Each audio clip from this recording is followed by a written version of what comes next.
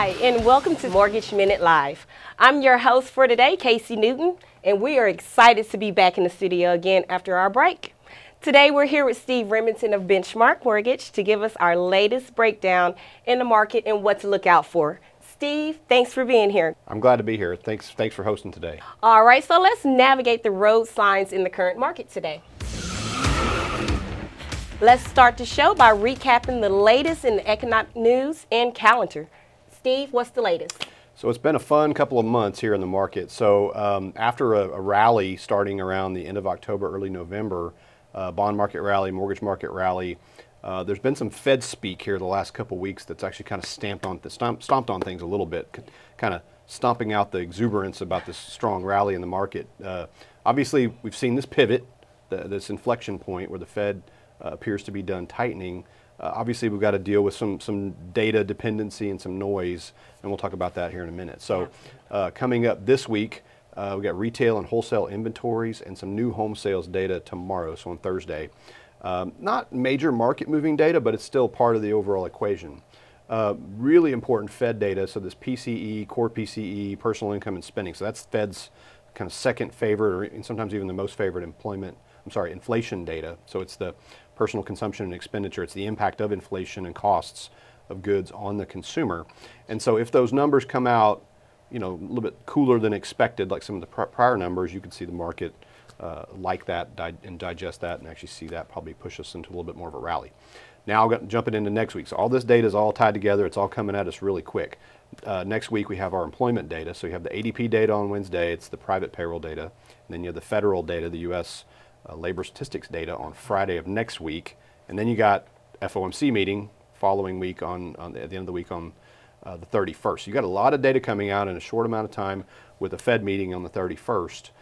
So everybody's on pins and needles to try to watch. Okay, you got this pivot, then you got a little bit of Fed hawkish, dovish kind of conflicting speak here.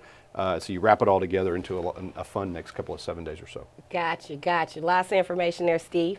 So now let's talk about the core CPI. So what's going on there? So we've said it many times, this whole story is about inflation and about the tightening cycle to try to curb inflation, get us back down to a 2% target. So if you look at the graph, here's the trend over the last couple of years. You can see the first little red line is kind of the COVID period, and then inflation got out of control. Then you see the tightening cycle starting around the end of 22, and you see this very straight line down. The second red line, that angular line, takes us from 6% down to 4%.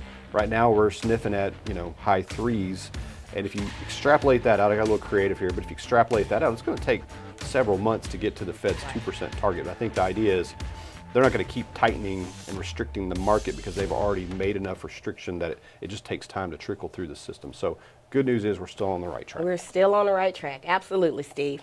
Well, thanks for that, Steve. And what about MBS pricing this past few months? Yeah, so obviously the true nuts and bolts of what impacts the mortgage business and home buyers and sellers is the effective interest rates of getting a mortgage. So if you look at this next graph, you can see this is the price of a mortgage-backed security. It's about a 6-month graph. So from the late summer, August timeframe, you see pricing got much worse as that tightening cycle got worse and worse and worse. Higher for longer was the Fed's messaging there. But then you see this circle, this little red circle is this inflection point. That's the pivot. The Fed said, okay, no longer this real hawkish strategy.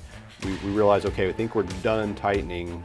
Let's let the market continue to correct itself. So then we had a pretty strong rally, about a 350 basis point, almost 400 basis point rally in price between that point around the beginning of November until the last couple weeks.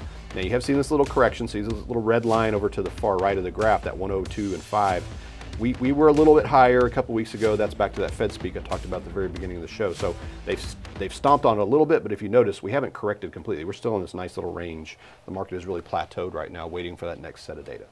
So for those who are just turning in, let's break down Steve's keys for today.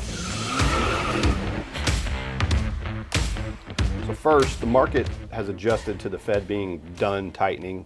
An initial really strong rally on hopes of rate cuts. It's been stomped on a little bit, but they're not completely stamping out the flame. They're just trying to control the exuberance. So bottom line is we're in the right direction, and we just need a couple more weeks and months worth of data to really get that next step down in rates.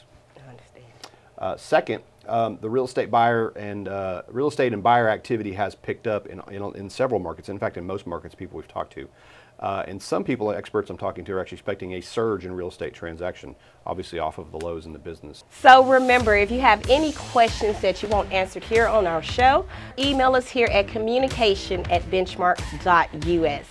Steve, I want to thank you again for walking us through all this great information, and thank you all for joining us here, and we'll see you on the next show. See you later. Information provided in this podcast is for general informational purposes only. The content shared here is not intended to be financial, legal, or professional advice specific to your situation.